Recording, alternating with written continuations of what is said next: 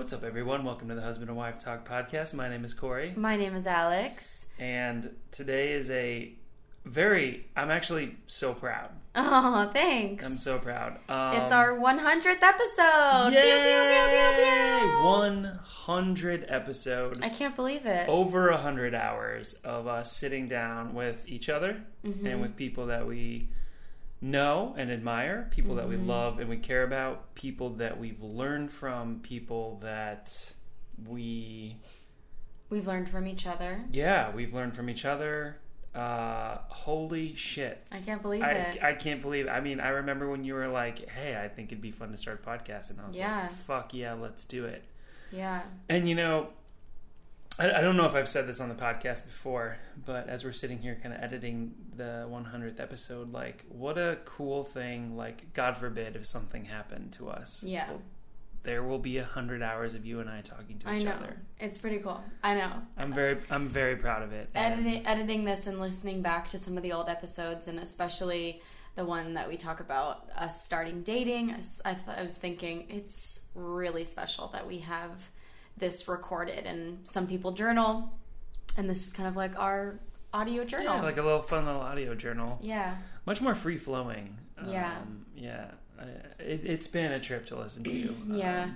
It was hard to get all the clips in. We wanted so many more, but I also wanted it to be that if someone is new to listening to the podcast, that they can kind of have like crash course in what we like to talk about, what we like to do. Yeah. So if anyone listening wants to send this to someone, and it's a good podcast to start with.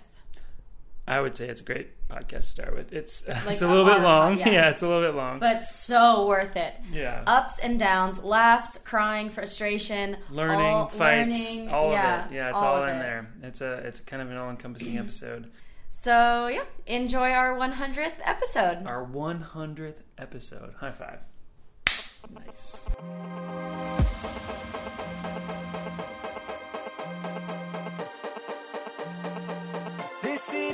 So, way back in the day.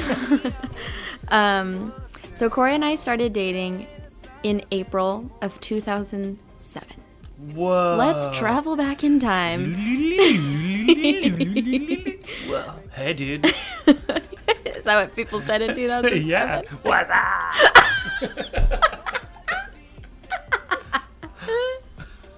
Oh gosh, that's funny. We met probably, we can get some fact checks in here, but May 24th, 1989. And for those of you who don't know, I was born May 23rd, 1989. So our families were friends. From what I understand, your whole family came to visit me in the hospital when I was born. When I was about 2, my parents moved to LA and then to San Diego. And our families kind of grew apart because yours were in Northern California and mine was in Southern California. Mm-hmm. But around the time that I was in high school, freshman in high school, I was coming to visit you guys. Freshman in college? No, in high school. Oh, that's right. Hello. I'm not quite awake. I need this matcha. Drink more of your matcha. Yeah, I remember coming to visit, and that's when we really grew our friendship. And you were dating someone at the time, and I was dating someone at the time. Mm-hmm. But over the 3 or 4 years of high school, our friendship kind of grew stronger. Yeah. Fast forward until when I was a senior in high school, still dating someone. You were still dating someone. Mm-hmm. And then I started to kind of realize, all right, I get more excited when Corey calls me than when my boyfriend at the time calls me. I feel like something's off. Yeah. Well, then I wasn't with anyone. And then there was a magical time when we both were single, and it was when the Kinsey Affair was playing their very first show. My dad and my sister and I all came up to see your show, and we were hanging out the whole day. And I have a very vivid memory. You, like, in a playful way, like, put your arm over my shoulder, and we were walking, and I remember my heart just, like, dropped to the floor, and I'm surprised my legs were able to step one in front of the other. Pretty smooth like you're that. Pretty smooth. And then we're at your show, and you guys are playing. It's awesome. It's wonderful. And you say, like, I want to, like, dedicate this next song to Alex. And again, heart drops, legs buckle, dead. And then I ruined it. And then he goes, and Erica and Richard from coming all the way up from San Diego. Thanks, guys. And then, oh, shucks. Bummer, dude. And then after the show, we were, like, watching the next band, and there was another moment where you kind of put your arm around me, and and then you put the moves on me. Then I put the moves on you. You put the moves on me. I was like, oh my gosh, she's so young. She's 5 years younger. And then I was still in high school and living in San Diego at the time, so I left, and I maybe call it young, naive 17-year-old Alex, or maybe call it I knew that this was something bigger than, like, there was a gut intuition, I'm not sure, but leaving you, it was like, oh, I can't freaking wait to see him again, and this is amazing, and I know that this isn't the end. Totally. I don't know if you felt that way or what your thoughts were about. No, I was very excited. Yeah. I liked you a lot. You were also really young. You did say that to me. Really young. That first night. 5 You're years like, younger. you're so young. Whoa. Yeah. I mean, that first weekend that we, like, kissed or decided that we were going to do something. Like each other. We admitted to each other, whatever.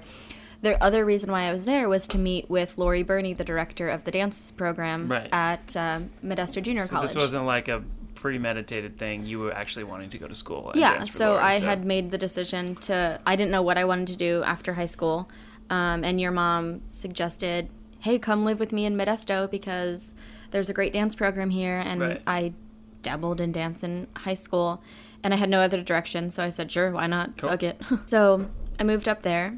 And this is where the story gets interesting, and why we have such a unique relationship and storyline is because you and your brother were living with your mom at the time when I moved in. Right. So, but we moved out very quickly there after we got our own spot. Well, here we are dating for 2 months. Sure. Long distance. Mm-hmm. And then, bam. Yeah. We're living together. But we weren't. We were under the same roof, but I had my own room, and it wasn't like our house together. It was very, very I was renting. My name was on the lease, but yeah. Well, we moved out of that house very shortly thereafter. I think we got a spot with Casey. Yeah. But yeah, we went from 0 to 100 right away. Yeah, it felt I never thought anything of it. Yeah, neither did I. Yeah. I was just like, oh, Corey and Alex, just kind of the thing. Yeah. I lived in Modesto for 3 years. Mm-hmm. So for undergrad, you wanted to take off. And you were pretty serious with the band and didn't want to leave that. And I knew that and respected that. And you also knew and respected that I wanted to continue my education. Yeah, we never were going to get in each other's way. So. But like doing long distance was never even like a question. It was just like, yeah, we can make it work. And people were I remember people telling me like, it's never going to work, dude. It's not gonna work. I was like, I think it's gonna work. I very much encouraged you leaving because you were so young, and I was like, I kind of feel like she needs to do her own thing. Like, I don't want to hold you back. I never felt held back. I know you didn't, but like, I felt like it was important for you to go do your own thing without me, just because you were younger and. I wanted to support that. Also, I was doing music, but none of that would have happened if if we didn't trust each other like implicitly. And I've always, there's always been a huge amount of trust. So. Oh yeah. I mean, our relationship started with a friendship, and it also started long distance. Like there was trust built in from the very, very beginning. Yeah. Because we started our relationship long distance, and I knew I never questioned. Yeah. Definitely. So then I was at San Jose State, living in San Jose, where we were still living apart. And throughout my college career, people had said, you should go to New York, you'd do great there. And I had always, my immediate thought after was, no. And then it just became well, what if I don't go? Like, this is something that I just need to try. And I brought it up to you one day. I said, this is what I'm thinking. What do you think? You weren't super sold on the idea. Yeah, totally. And I thought about it more and was like, well, I don't like this long distance thing, and I said to you, I'm going whether you're coming or not, And if you don't, like, that's fine. We'll still keep doing long distance. My original standpoint on moving to New York was like, absolutely not, because I didn't have a great experience. But yeah.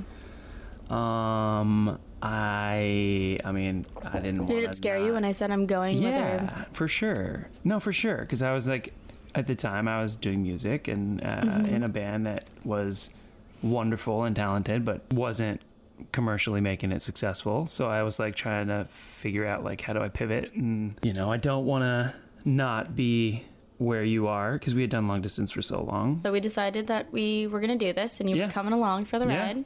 You moved into San Jose, and that ended our 3-year long distance.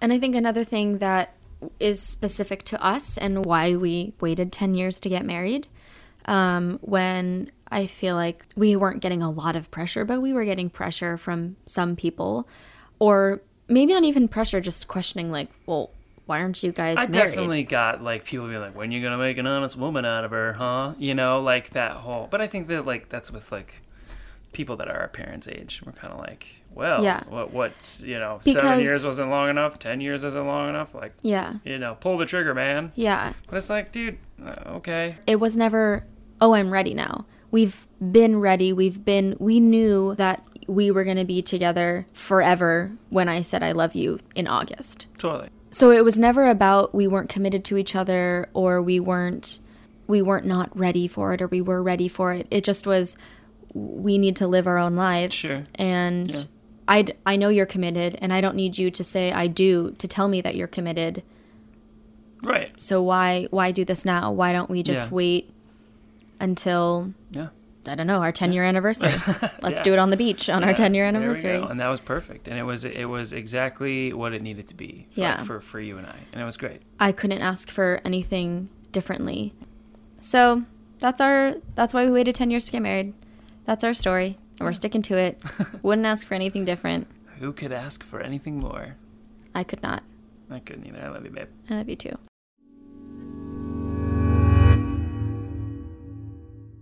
It is totally possible. We People ran do it all into the time. some crazy ass circumstance, which we'll so explain. But you had 2 appointments made with a broker. Like, let's just see what they can do. Yeah. And so we moved here with our friend Matt. The 3 of us were on the hunt for the apartment. And I remember we arrived like late on Wednesday, and then Thursday morning we wake up and we're about to meet our first broker, this wonderful, beautiful human being named Alham. And she was showing us around, and we went to see, I don't think we even saw one apartment. We were getting out of the cab, and you had like whispered to me, like, I think I'm gonna like call it off with that other broker. And I was like, yeah, she's great.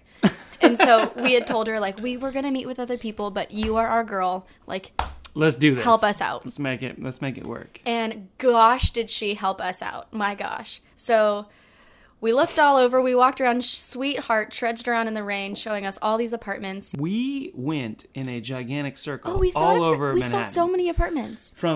We started in the Lower East Side, worked our way all the way up, and went all the way across in again. Harlem, all the way back down. Yeah.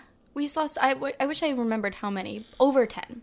Over 10. Over 10. Yeah, easy over 10. We saw so many that was such a rude awakening. We saw so many shoebox of apartments that Nikki and Matt were planning on sharing a room together, but they needed 2 different beds. And it was like, no, this physically, you cannot put 2 twin-size beds in here. So how the heck are we supposed to make this happen? So Alham showed us so many apartments over the course of 2 days. So early morning, second day, it's our 4th day here. Mm-hmm. Talk about what happened and trying to get. So we had to leave the house that we were in. Talk about hitting up Jacqueline. So we were packing, and I'm like looking at packing. Like, we had 2 days worth. It was repacking, zipping our bags. We were zipping our bags. Me, you, and Matt reorganizing our bags and trying to get it out of the house. And we're like, where the fuck are we gonna go? As you guys are doing that, I'm looking on Airbnb trying to find something like very cheap and affordable, and I see this little apartment. I messaged her, hey, we're looking to like book your room tonight, and she replies back, yeah, I usually leave and go to my parents' house while I rent out my space. She books out the entire apartment. Yeah, but I can't do that, but you're more than welcome to stay on my couch. And so I'm like getting kind of confused, and I was like, why don't you just call me and we'll work it out. And I type out my number, and then I press send, and I see that the message says, call me, blocked. Yeah. They had blocked out my number. So then I say, okay, I typed out each individual letter. 8. Or each individual 5, number. Yeah. 8. Yeah. But spelling. Yeah, spelling it. And I think you tried like 4 or 5 blocked. different ways. And then email. I tried so many freaking things. I don't know how. She somehow called my mom because I think that was my... Hey, Mom. Hey, Nora. Hi, Nora. It was my emergency contact. So my mom calls me, and she at the time had a landline. And so she had 2 phones to her ears and was like, here, talk to Jacqueline. And like put the phones together. And I was like, wait, Mom, what? So then finally we got a hold of Jacqueline, and she explained the situation. It was so sweet. It was just like, come.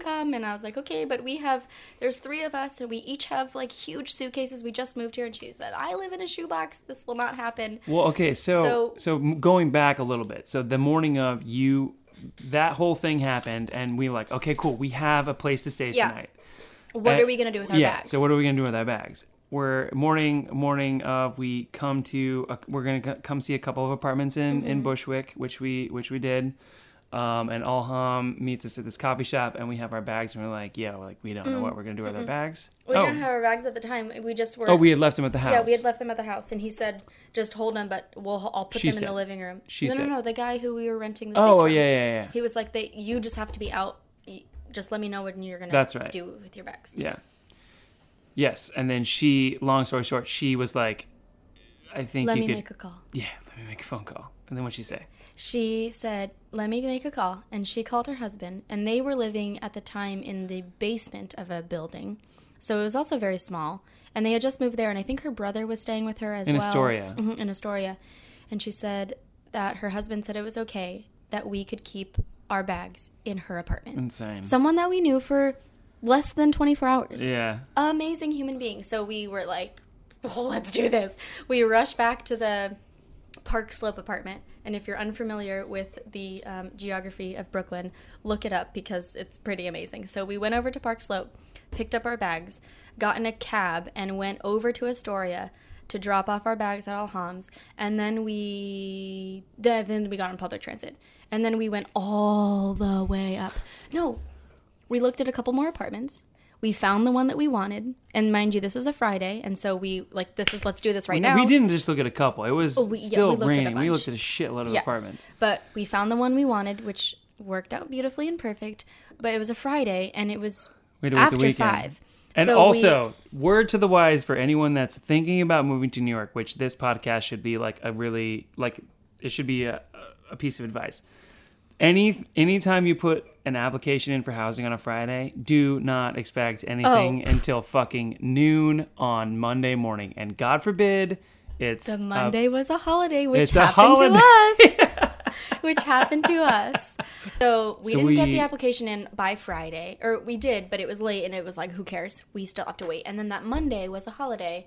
Before we got approved, something else happened that I want to mention. Another angel was sent down. Yeah, another angel happened. So the first day after we were looking at all these apartments, we were soaking wet, and Alex had previously mentioned that she found this woman, Jacqueline, up in the Heights.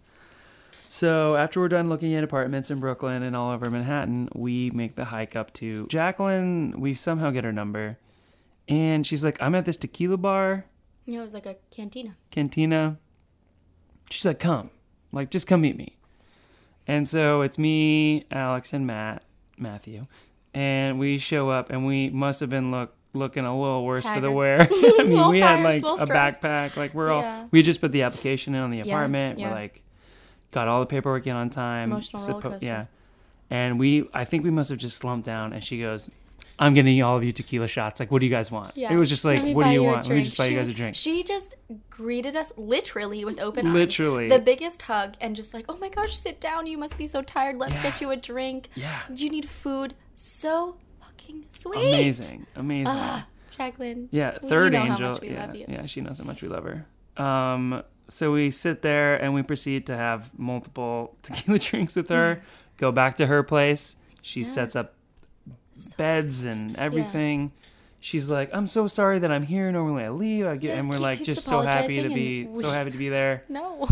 And over the course of that weekend, I feel like how long were we there? We were there 7 days. Yeah, we were there 7 days before we got approved. Yeah. And she took us to boot she camp. took us to New York boot camp. Isn't it really amazing, and I'm going to bring this up real quick, that we live in a day and age that we literally are in each other's space legally, and we can be friends, walk down the street, and like... I have separate bathrooms? We do have those. But no, I know you know what I'm saying. What do you mean? Not No. even, not Colored, you mean colored bathrooms? Yeah, is that what you're talking about? No. Well, yeah, back in the day. Yeah. I mean, like, we don't really, none of us really appreciate what we really have, because the reality is people died never experiencing this. Yeah. Never experienced, because you guys are such amazing souls. I would feel like I lost out if I didn't meet you guys. Do you know what I'm saying? We feel the same Oh way. my But I feel, gosh, but yeah. the thing is, like, in a further day, I would have never had the opportunity to Come even and sit in our house. sit or, in your yeah, house that's and weird. learn each other with an open mind. Like, you actually care about me, not beyond my race. Do you know what I'm Right, saying? totally. It's not even a question to you about my race. Yeah. But back in the day, the race was such a huge thing. Yeah. Like, they're in my house. Like, I think they're nice, but like, if someone How sees big them of in the house. how big? I mean, I'm gonna go off on a tangent here. How big is race in your life? Like with everything that's going on, and the current 45. How big is race? I mean, because I know you joke about it a lot, which I think is hilarious. One of the reasons, like, how big is that in your everyday journey as an artist? Racism or race? Just race. I mean, you can expound on both. I mean, I think we're very open with each other about No, racism. of course. Yeah, so. I think there's definitely a consciousness of race. I think it's a less direct, if that makes sense to you. Yeah. Like when I'm walking down the street, I'm like I'm a black guy walking down the street. I Yeah. don't care. I think you are aware when you walk into a more predominantly black neighborhood, or more predominantly Spanish, or more predominantly Jewish, or you are aware of it. You don't necessarily feel any different, but I definitely think it's there. Just like racism, I think we progress so far just speaking of it right now. Like there's so much more open mind, and we also live in one of the most liberal states. Right, I know. Like, I mean, So- coming home on the J train, there's a lot of times I've been on the train at 1:00 in the morning and been like, I am literally the only white person on this train. Right, but I mean, but you're probably also the only non-crackhead as well. No, I mean, like, You're also the only sober person on the right? train. If you are sober, but you might be, Yeah, the you only never know. non-sober off of, yeah, no, but I mean, like, I'm just curious, like, how much that plays into your everyday, honestly, I don't think. We were just talking about this not too long ago, actually, about the N-word being used, and me and Lexi were talking about it, and she goes, if I ever heard, and she's of the white world, of the white paper on the construction paper spectrum. On the construction paper spectrum, she's the on the paper. construction paper spectrum, she's the white paper. She's the part in the very front, as they put the white paper in the front. They're like, all the colors can be in the back. We'll put the white in the front. The ones you want to use first. No, I'm just joking. Yeah.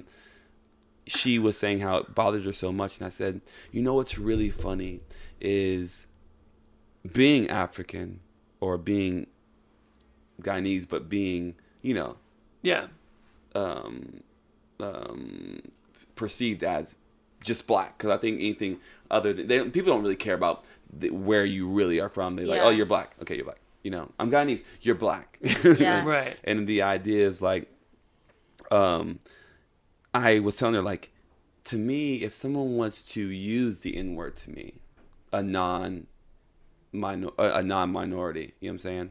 I wouldn't be offended. I mean, I would be offended. I'd be like, that's crazy. But it doesn't have the same power that it had back in the day. Back in the day, it had a power of reminding you that you were less than. Yeah. A reminder that, listen, you don't belong here. Right. But now, if someone was to call me the N-word, I'm thinking, I have a great credit score. I make great money. I'm doing what I love. I'm drinking in the same bar you're drinking at. You know what I'm saying? Yeah. I can afford anything you can afford, unless we're hanging out with Oprah. But I'm saying, like, but you know what I'm saying, like, but you get what I'm saying, like, or Bill Gates or something, dude, right? and that's Yeah. like, But I mean, so it doesn't have the power. Yeah, I agree with Lexi. It really, really bothers me. Yeah, it bothers her to pieces. Because it makes me feel like we're back in that time, or makes me feel like we're bringing power to that word again, which I don't like. Right. But there's also the school of thought of the more we use it, the more we normalize it, the more we desensitize it. Right. But You for know me, it's just like, let's, the same reason why, fag is kind of coming back again, but it's the same reason why you don't say fag. Faggot is not a word that I'll use in no, like, I don't think that. yeah. I think it's No. a very Or derogatory like word. when we were younger, saying like, "Oh, that's gay." Oh yeah. You You know, know what's, and I just think it's a not. I don't know how to describe it, but Okay, it's well, just not a friendly word that I like. we'll to have say. another discussion about this, but I'm gonna branch off and bring that back because we had a huge discussion at my family vacation with my dad, his husband. How crazy is this? That's crazy. And his husband's white. My dad's sister, my sister's two friends who are white, and me. We had a discussion about the N-word, and they want to know why they were not allowed to use the word. We're not allowed to use the word, but yet I can use the word toward my other black friends. Right. And my dad was so bothered that his husband, who's white, was unable to use the word. Now, mind you, my dad grew up in a whole different time. Yeah. He doesn't think the word is good at all. Like, the reason the subject came up was because I was playing a song for him by a friend artist of mine, and he used the word as a form of endearment, of course, as black people do. And my dad was like, that just bothers me. Like, the artist was white? No, the artist was black. Oh, okay. Using the N-word. Using the N-word. Got it. Yeah. And I was like, listen to the song. My friend did the song. It's so dope. Listen to it. And it was very old school, really vibe. He did the Childish Gambino song. Stay woke. Stay Woke. Yeah. Yes. So he did that Okay. song, and it's amazing. I have to show it to you. It's really amazing. But Red Band, is that the name of the song? Redbone. Redbone. So we get in this big tangent argument. We're all drinking, but it's a legit argument. Yeah. And I was trying to explain to him. Now, this is just my perspective, and I would love to hear your perspective on it. But my perspective was, listen, despite where you are, like, white Americans are a younger generation. I can't blame them for, they're not the same racist as their great grandparents are, or parents, or exactly, Yeah. that have enslaved slaves or whatever. Right. So, but you have to also understand you have been given a privilege. You know what I'm saying? Totally. That you may not even acknowledge, but it's a privilege. Like, you don't. The reason why when people always try to describe white people, or they're always like, "Oh, really, Jimmy?" Like, they're very careless. They're carefree. They don't have any worries. Yeah. Oh my gosh, are you kidding me? You're homeless. Like, they can't believe the idea because their reality has never been. Yeah. Their struggle has never been struggle. Like, Yeah. when they want a job, they want a job, and they're like, "Oh, if I'm qualified, I can get the job." You know what I'm Yeah. saying? Yeah. A black person has to literally think ahead of time. Like, a mother, when she has a child, has to think, what can I name my child where they might be perceived when they interview later on in life as a white person so they can get the interview. You know what I'm saying? Yeah. Like, Yeah. deeper subjects. Yeah, Yeah. I've heard like people expound on, like, it wasn't enough for Obama to go to Harvard. No. He had to be the editor of the newspaper, or like the editor of the Harvard Law Review. Like, there were so many more things that he had to do to be accepted. Of course. Whereas, like, someone that looked like me and came from my background wouldn't have to do Exactly. that much. Yeah. So, like, it's the idea of starting on the zero yard line, and then being like, hey, are your parents still married? Cool, advance 10 yards. No, exactly. Yeah. Did you grow up in the same house? Did you live in the same house until you were 18? Cool, advance 10 yards. And so, like, there's this whole thing of, like, this truly large amount of privilege that comes with it. And, so. and it's fine. I think it's not fine, but let me rephrase that. It's reality. Right. And I think, and that's fine. To acknowledge reality is reality, but Yeah. Right. you also have to acknowledge that with that reality, with that privilege, also comes a negative thing that with it. You know what I'm saying? Totally, 100%. Of what also was with that. So if you are cool with accepting your freedom a higher level of freedom than anyone experiences, right, then you also have to accept the fact that your ancestors had done some shitty shit in the past, and you might have to take a little responsibility for that, for the evolution of that, point blank. Yeah. So you're like, okay, well, I don't really get judged for anything, blah, blah, blah. If they're kind of mad at me, I get it. From my ancestors, you know? Sure. And so my argument was this. Listen, you had the word for a long amount of time, and you used it as a derogatory thing. You used it against these people, us, you know what I'm saying? Right. So, us, we took the word back. You're more than welcome to use the word, but now you have to be willing to fight if you want to use the word. You know or like face what happens. No, that's what I'm saying. Yeah. You have to use the word and know there's going to be a fight coming. Before, if a black person didn't fight a white person for using the N-word, you know what I'm saying? Yeah. Because you would be jailed or killed or hung. You know what I'm saying? You couldn't fight someone because you were offended by what they called you. Now you can be. So the reality is, like, people took this back and they're like, we're going to use this word, but we're going to use it as a form of endearment, blah, blah, blah. You can never tell someone how my dad's like, it should just be eradicated. You're right. If we were in a perfect situation, a word would be eradicated. We could eradicate the N-word and it never existed. And that's why I don't like it being used, because I do think that it should be erased. Of course. And I think that the more we use it, the more it reminds people of when it was a negative, derogatory term. And this is what my argument was. My argument was this. In the perfect world, yes. It would be amazing if we said, once freedom happened on a certain scale, right? Sure. That word's no longer used. Yeah. Erased from everyone's mind. Men in Black. Gone. But the reality is, we don't have control over the evolution of things or how things evolve. Yeah. And if things have to evolve, first being... Because, I mean, who's ever experienced something such as a word having so much power over someone? Right. And then you just like, it needs to be gone. No, that's not. That's literally the mindset of a very small mind. You know what I'm saying? Sure, it should be gone. Yeah. You're right. It should be gone. Yeah. But the reality is it's not going to be gone. What's going to happen to it, it's going to evolve how it evolves. So how did it evolve? It evolved as a form, taken back by black people, and then used as a form of endearment. You don't know where it's going to be. You don't know. And then it's now it's okay to be listened to in songs, blah, blah, blah. But we don't know where it's going to be in 20 years or 50 years. Yeah. But you also have to know it wasn't that long ago that word was used. No, right. It really it wasn't really that long ago. Yeah. You know what I'm saying? We're talking about the 50s. Right. We're talking about the 60s. Yeah. Yeah. You know what I'm saying? We're not that far off. Yeah. No. You know what I'm saying? So the reality is, be patient.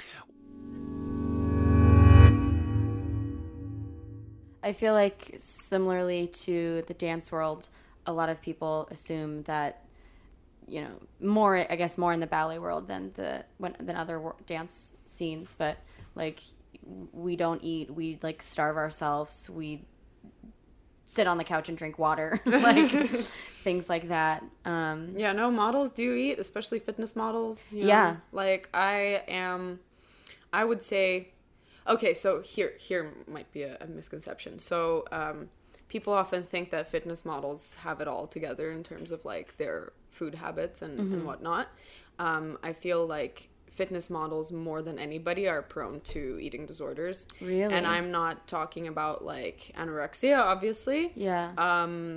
Maybe not even bulimia, but binge eating. Like binging habits is very frequent with people that I know, and I haven't really like gotten too deep with like my colleagues about this, you know, whether or not they have like episodes of bulimia, like binging and purging.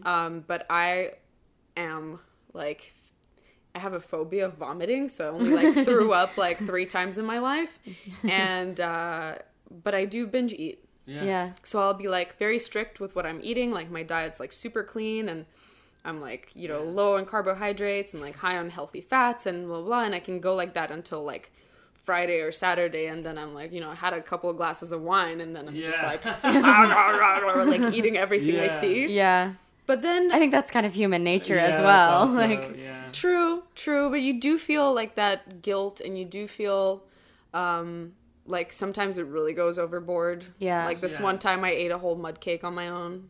Nice. Nice. But, you learn how to cope with these things. Like, Yeah. you have a coping mechanism after you have done something that you feel was, like, harmful for your look or And your do shape. you, when you eat a whole mud cake, Yeah. when you did, what are some of, like, do you just mentally just kind of beat yourself up? Do you feel like you have a negative mentality, or are you just like, well, did that, now I gotta just keep going and not do that every night? It goes different ways depending, I think, on my overall mood, maybe. Yeah. And sometimes, like, I still look at myself in the mirror and I hate myself and I beat myself up, like, mentally, just, Again, I talk think, down to me like everybody does, but I think I can get, like, a little obsessive about it. So I'm like, okay, like, I'm just gonna, like, drop everything now, I'm not gonna have, like, this negative self-thinking, but I go and I, like, totally overwork myself at the gym. Like, I'll go and, like, do 3 workouts in a day if I have a day off, you know? Like, I can get a little obsessive with that. Yeah. So, and I know that a lot of fitness models do. Yeah. Like, unless that, many of them are personal trainers, obviously, so they spend their days at the gym. But yeah, if you're, just a regular person who is not a personal trainer, like, for me, 3 workouts in a day is like, oh, girl, you're crazy. Yeah. Yeah, but I mean, But sometimes, as a trainer, sometimes it's harder to work out when you're training so much, because you're always there. You're exerting a bunch of energy teaching people. At least for me, and I know that I'm not alone in this feeling with trainers. Sometimes I'm just like, oh, I just got to get out of this fucking gym. Like, I want to work out, but I can't be here. I'm fucking tired. And obviously everyone's tired from but yeah, like I mean, just I do the same thing. exerting so much energy teaching. But then again, it's that's hard. maybe a good thing for you. Yeah. In that sense, that you don't obsess over yourself because you are taking care of other people. Yeah. I think it can, it's Both ways. Kind of like a constant battle. Is like, I'm not taking care of myself. I need to take care of myself before I take care of others. True. That kind of, like, I just have to find that balance. And that's something that I'm also working with mentally for myself, is if I have, like, a purging session, or if and sometimes. Not purging, No, sometimes I think about it and I'm like, okay, it really wasn't that bad. Like, on the scheme of things that I ate last night, like, it really wasn't that bad. Yeah, but and it you're can so be hard on yourself. I'm like, very dude, hard on she's myself. Like, she eats so fucking healthy. Like, I mean, I know. It's it's crazy. She cooks really healthy as well. It's crazy. to me. Delicious. So like I'll come home with, like, a bag of Doritos and some Oreos and like not feel guilty at all. Yeah. It's just crazy to me that you think you eat poorly, or like, because what I don't think I eat poorly, but there are times where if, like, we go out to a restaurant and I don't know, I can't think of anything off the top of my head, or if we're out of town, like, that's typically when it happens, when we're out of town and, like, consistently eating out and out and out. But it's hard to make healthy choices, and when I feel like it piles up, then I start to kind of feel bad. I think, like, all women generally obsess a lot more about their bodies than men do. Yeah. But some women are just really good at hiding that. Yeah. Yeah. And the thing is, like, that sort of hiding that truth doesn't always sit well with the women in their community, in a way. Like, I know people that eat very little to an extent where I'm like, you're maybe actually malnutritioned, but they pretend like everything's fine, everything's perfect, they can eat whatever they want. And, like, I think as women, it's because we have been in that situation of, like, scrutiny, right? We would do a lot of justice for each other if we open up about the way we eat as a community. That would definitely help.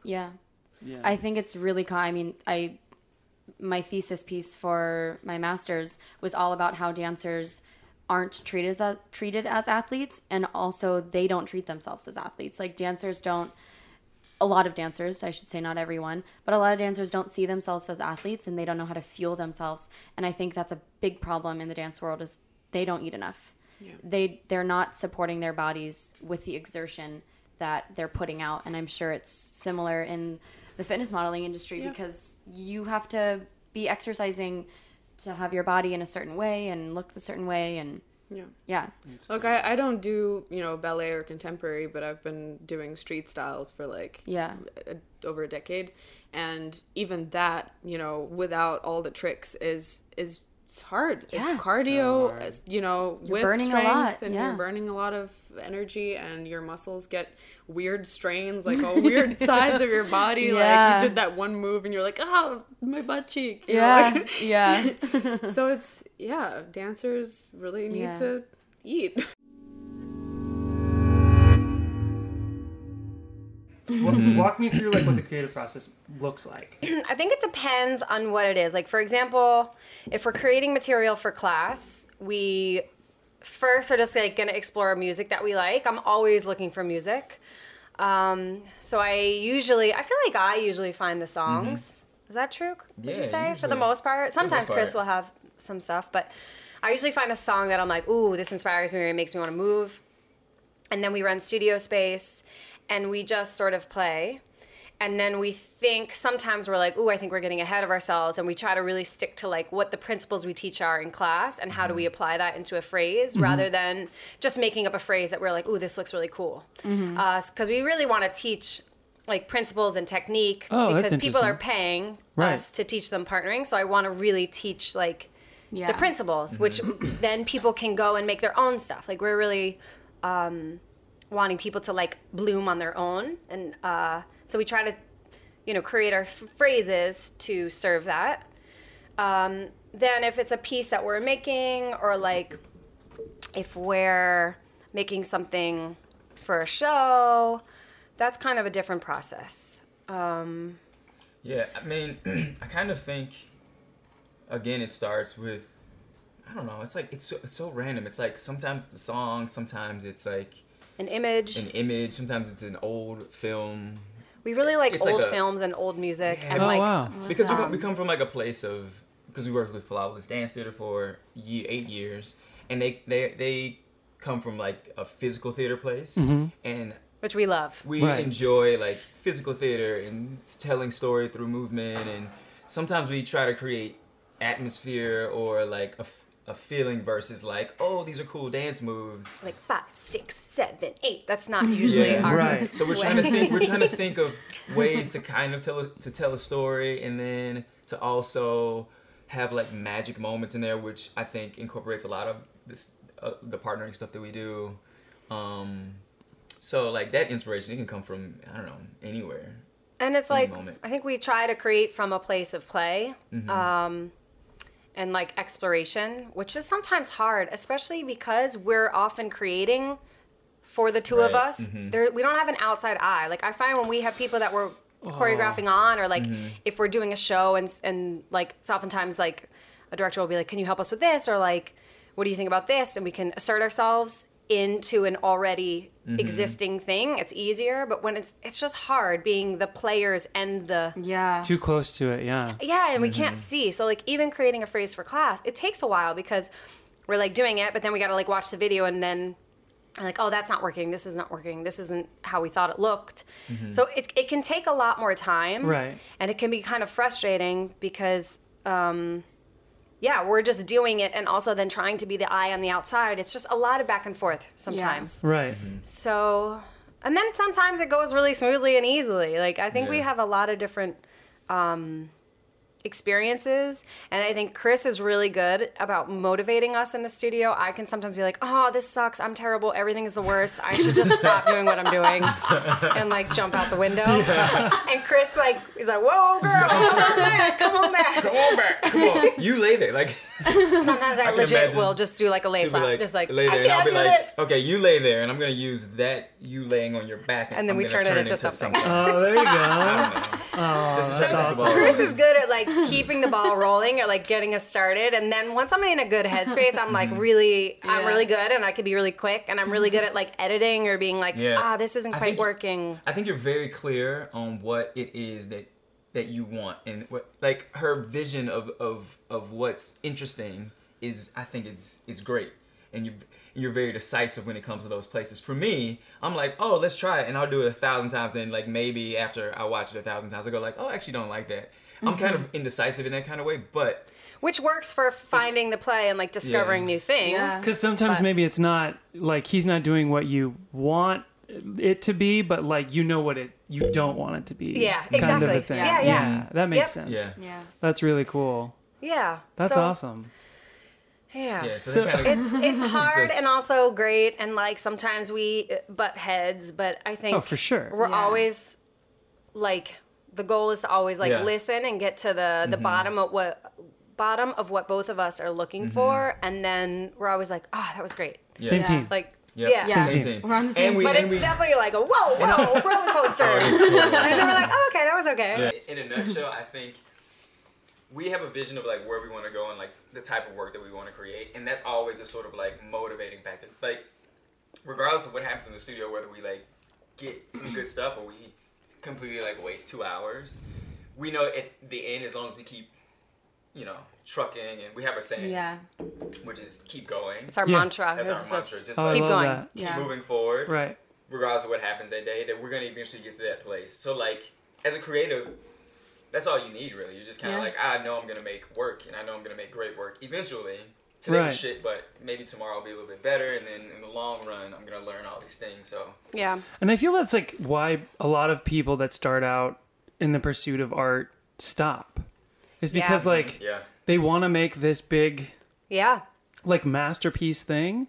And they don't understand that like there's levels to this shit. You know what I mean? And like, it can take a very long time. There's levels. And if you give up, then you're certainly never going to get there. And, right. oh my God, the amount of times that like other people would like, people have told me like, you should probably just like get a real job. Like, are you still dancing? Are you doing that dancing still? Like, there's been many times where I'm like, should I just not do this? Am I supposed to just get married and like have a baby and buy a house and like, get a 9-to-5 job? And it's hard to stick to the path, but it's well worth it. I was going to say that. I mean, because I know a lot of people who, and I've had this conversation so many times because I'm self-employed. I own my own company. I don't have a matching 401k. I don't have like all these other things, but like I love what I do. I would never do anything. I can't do anything else. I don't want to. It's so much more satisfying to like do your thing. Yes, there are drawbacks or whatever, but like I love going to work. She has to like pull me from work. I love going into work every day. You've been there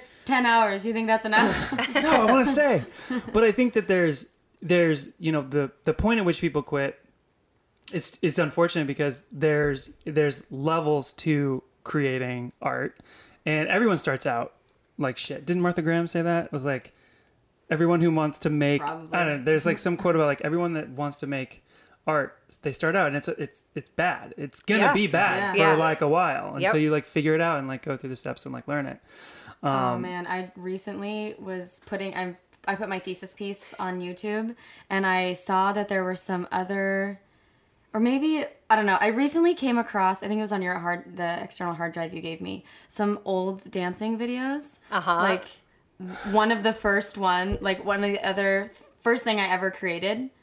Oh, I wanted to barf. Yeah, of course. I wanted to barf. Yeah, of course. That's the process. It was nice. It was also like very serendipitous that I found it as I was making my thesis piece, and but yeah, nope. That was the universe being like, it's a journey. Like it's not going to be like just a masterpiece every time. Yeah. And we grow and evolve. So like even stuff that we created, like that we thought was really cool, like 7 years ago, we're like, we've just like grown and evolved past that. So like, that might have served us and was like great work then. It's not really what we care for now. And, so we're hopefully always growing and, learning and switching it up. Totally. Yeah. Another reason why our relationship is so strong is because we don't really have fights. Yeah. We have disagreements because we're human and that's normal. And you're annoying. But yeah, I am fucking annoying. You're right.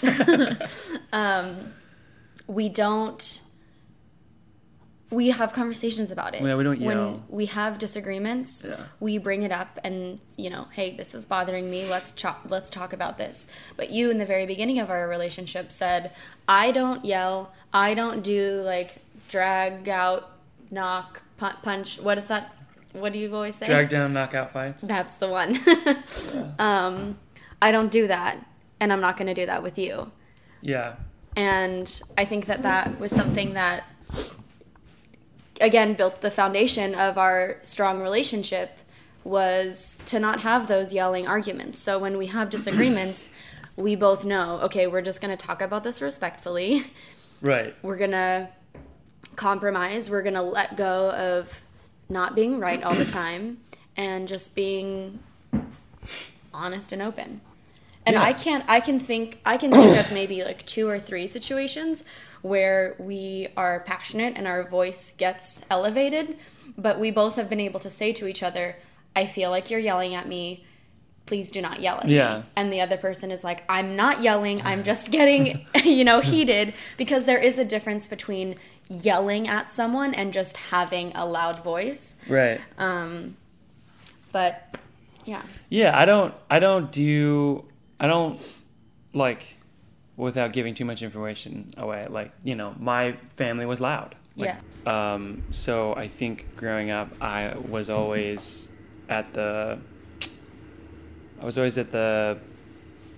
edge of my rope with just the screaming and the yelling. So when we got together, I said, listen, like, I don't yell. I don't like to be yelled at. I don't want to have these, crazy, I don't want you to go crazy and be all, yelly. Like, if that's basically, I think I was like, if that's the kind of person you are, like, I don't want to be.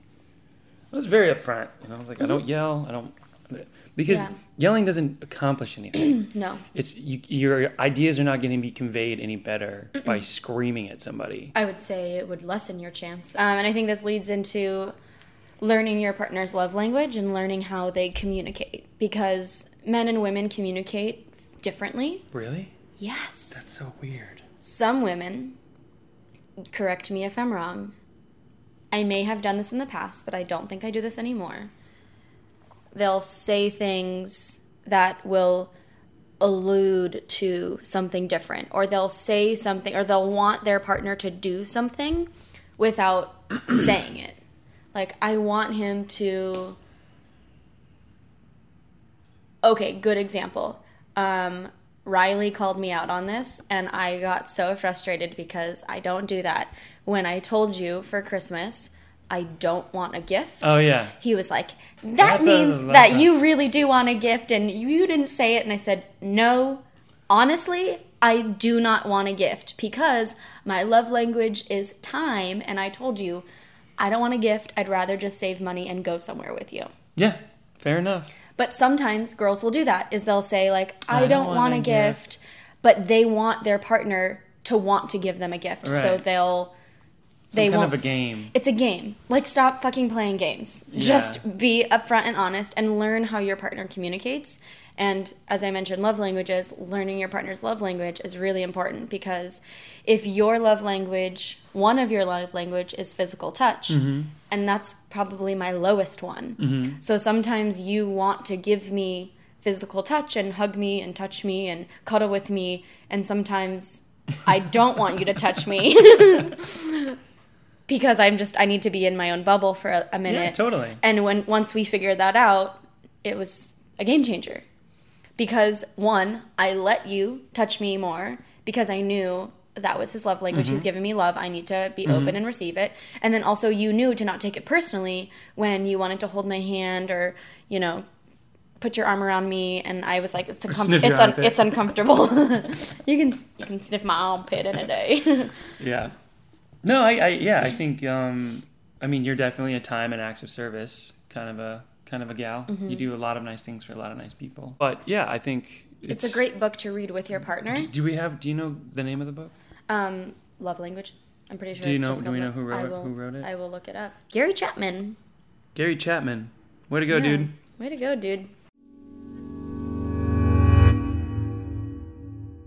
I do. Okay, was that fun? Was it a good idea? It was super fun. We Cool. rented an Airbnb and we did like a day boys event and a day girls event. Oh, cool. And okay. then we came together for the evening and had like dinner together, and then we went separately to like one bar, and then we met up at the end. Oh, fun. Yeah. Then the boys got really drunk and went to Taco Bell. Oh my god, I love Taco Bell. And it was so funny because I don't even have to get. Oh my god, I love Taco Bell. Do you know? First of all, I love Taco Bell. We should have Taco Bell cater our wedding. And you know what? Actually, just in case if Taco Bell is listening,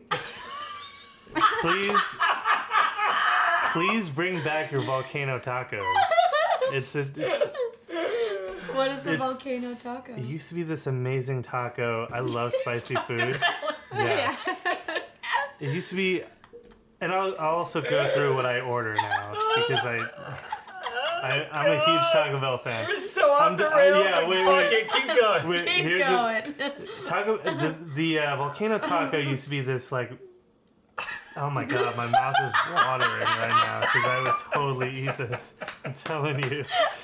It's this taco that used to basically, it just was like this taco, regular taco with spicy mayo on it. Is basically what it was. That's really all it was. That's really all it was. Like spicy sour cream, or like it was mayo? I don't know. I mean, it was really, it's not like spicy mayo, but it was like really, really spicy mayo, if that makes any sense.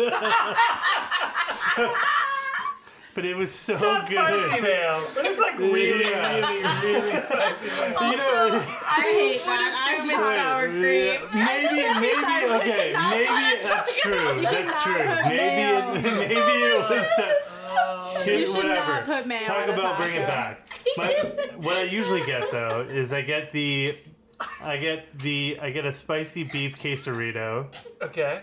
And then I get the shredded chicken burrito. Okay. And then I call it a day. Really? If I'm really feeling up for it, I'll get the quesadilla. Dude, that's interesting. I'm Maximo, a 2-bean burrito, no onion. What? 2-bean burrito, no onion. Don't judge me. 2 Crunchwrap Supremes. Oh, fuck no, yeah. that's fine. Sub black beans. Add extra nacho cheese. A Doritos Loco Taco and 2 sides of nacho cheese. I'm sorry. The Hashtag $37 order at Taco Bell. No, I like the Taco Bell people must hate you though. They're like, we don't substitute anything. You're like, please add more nacho cheese. But they do, like, oh my god, they're like, oh, this guy again. I was gonna say, if you just got the bean burritos, I would have been like, what are you doing, No, man? Crunchwrap Supreme, Maximo. That's good. No, that's Mouthful. good. Beans really screw with me. Wait, you guys I can't really are from California, right? Or you live in California? Yeah.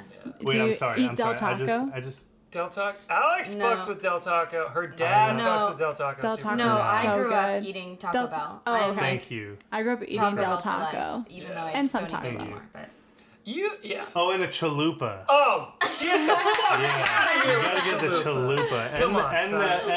And the. Do you know where the? This podcast is brought to you by Taco Bell. This is now the Taco Bell podcast where we just talk Blue about our Mountain Taco Bell orders. What do you call that Mountain Dew? Baja Blast. There you go. I'm sorry. I'm so sorry. Ever been to Taco Bell before? You gotta get the Baja Blast. Dude. But real quick, the main reason why I stopped you from the story is, did you know that in Palm Springs? Oh yes. There is a Taco Bell hotel. Yes. Thank I you. feel like that is where we had our bachelorette party. I actually just found Tell me this that's out. where you're getting married. No, It is. I wish. It is. I just found I this think out you yesterday. need to have your bachelorette party there. I honestly think I might. My like, with or worst fear without you, though. I babe? was thinking about this before I was going to bed. My worst fear is going there, and it being some like bullshit gourmet Taco Bell. Not I would Taco Bell, but assume not Taco Bell. Yeah, I would really hope that it's just Taco Bell. It's so Taco funny Bell. when I talk to people from New York who are not from California, and they're like, you like Taco Bell? Like I thought California had good Mexican food. I'm like, they're It's different. literally It's two different different categories. No, things. like, I don't go to different Taco Bell being things. like, I'm craving Mexican food. I go to Taco Bell being like, I'm fucking craving Taco Bell. Like, Taco Bell's not Mexican food, it's just Taco Bell. I want to spend an hour on the toilet the next day. I don't know, I have to be like, Taco what am I Bell. doing tomorrow? Dude, I heard You gotta block that day quote off. the comedian that said this. I can't remember who said it, but someone was like, I go to Taco Bell once a year. to remind myself why I go to Taco Bell once a year. It's true. It's really true. And since I've been in New York, I think I average like 1.5 times a year. Oh, ours is when we go to Jersey. That's really the only time we get it. Oh my God, they just redid this Taco Bell. It's a fancy ass Taco Bell now. They have breakfast. When I see the Taco Bell, I legit have visceral reactions. Yeah. To the sound, I'm like, oh. Yeah. Or if someone says Taco Bell, and I'm like, fuck, I gotta go to Taco Bell now. It's like, okay, now we have to talk about Taco Bell for 20 minutes. Because I have to tell you how much I love it. We used to ride our bikes down Flushing. Yeah, there's Taco Bell right over there. It's really not the best look when you go in there, only because there's just people lying on the ground. It's not the cutest Taco Bell, that's for sure. It's a rough people are passed out. Someone's coked up in the corner. But I'm hungry. Yeah, but you pull through it. You pull through it. And for that bean burrito. Em and I are like, we got to eat it here, regardless of what the fuck's going on around here. Yeah. Because 100%. By the time we get home, it's going to be cold. The temple of eating in the Taco Bell is a thing, and the temple of eating in your car is also a thing while you're driving. Smile on your face. Taco Bell. Everybody loves the taste. Taco Bell.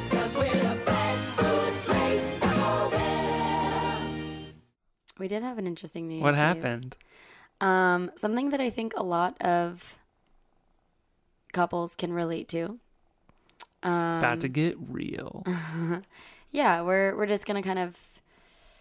Let's talk about it. Let's air it out. Yeah. What happened? Okay, so I was very tired. I taught 15 classes in 4 days, and we were going to be up late. I had some cooking. This was on New Year's Eve, yes. Mm-hmm, I had some cooking I had to get done. Which I didn't read the text message and I didn't know about, which is important for the story. We were on a thread with the 2 other couples that were coming over, and we all were kind of delegating. Potlucking. So I knew I had some cooking that I knew would probably take. I knew that the mushroom loaf takes an hour, but it's also cooks for most of that time. Actually, it cooks for an hour, and it does take a long time to prep. So worth it. So I knew I had about 2 hours of cooking. I was tired. I wanted to lay down, and I said, we were hanging out at Tony's house next door. I said, I think I'm going to go lay down and take a nap. So, Corey, I fully support that. Go lay down. Do what you need to do. He didn't say he was very tired, so didn't think he was going to take a nap. So I lay down, and he comes over, and he starts talking about the joke ideas he has for his sister's roast. Bad idea, folks. And no, I was thinking in my head, like, I just said I was going to go take a nap. And then I come in like, hey, I got this idea. Let's talk. Which I really enjoyed hearing, and I did enjoy that moment. And I could have said, can we please do this later? Yeah. I want to lay down. I could have said that. I chose to not. And then I got I didn't feel tired. I laid down, and you had an episode, or you were listening to a podcast, and you asked if you could put an episode of How I Met Your Mother on, and I didn't think it would bother me, so I said yes.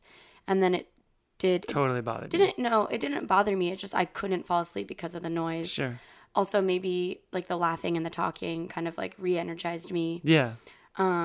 Maybe that's my Wednesday wisdom. Laugh if you need a nap. Yeah. So I just was like, fuck it, whatever. It's now an hour has passed. If I fall asleep now, I'll be way behind. I'll just get up. But in that time, I had fallen asleep on the couch. Actually, not. No, because I got up and he was like, you said, that's it? I was going to lay down with you. And I was like, nah, I couldn't fall asleep. Like, I'm awake now. It's whatever. And then I fell asleep. And then you fell asleep on the couch. Out, like a light. Out.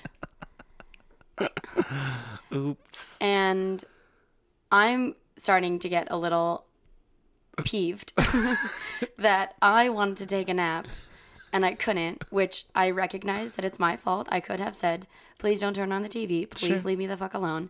And you just like on the couch. Yeah. It's not fair. It's not fair. And then I'm thinking, okay, well, there's these things that I need to get done. So I need to do them. And shit, I forgot that I needed to go to the grocery store to pick up the last few items. I needed to go to the store. And I contemplated waking you and asking you to go with me or making you go. But I felt bad because you deserve a nap. We all deserve naps. It's very sweet. So... But I woke up. Well, I woke you up and I was like, I'm going to the store. And you were like, I think I'm going to go lay down in bed.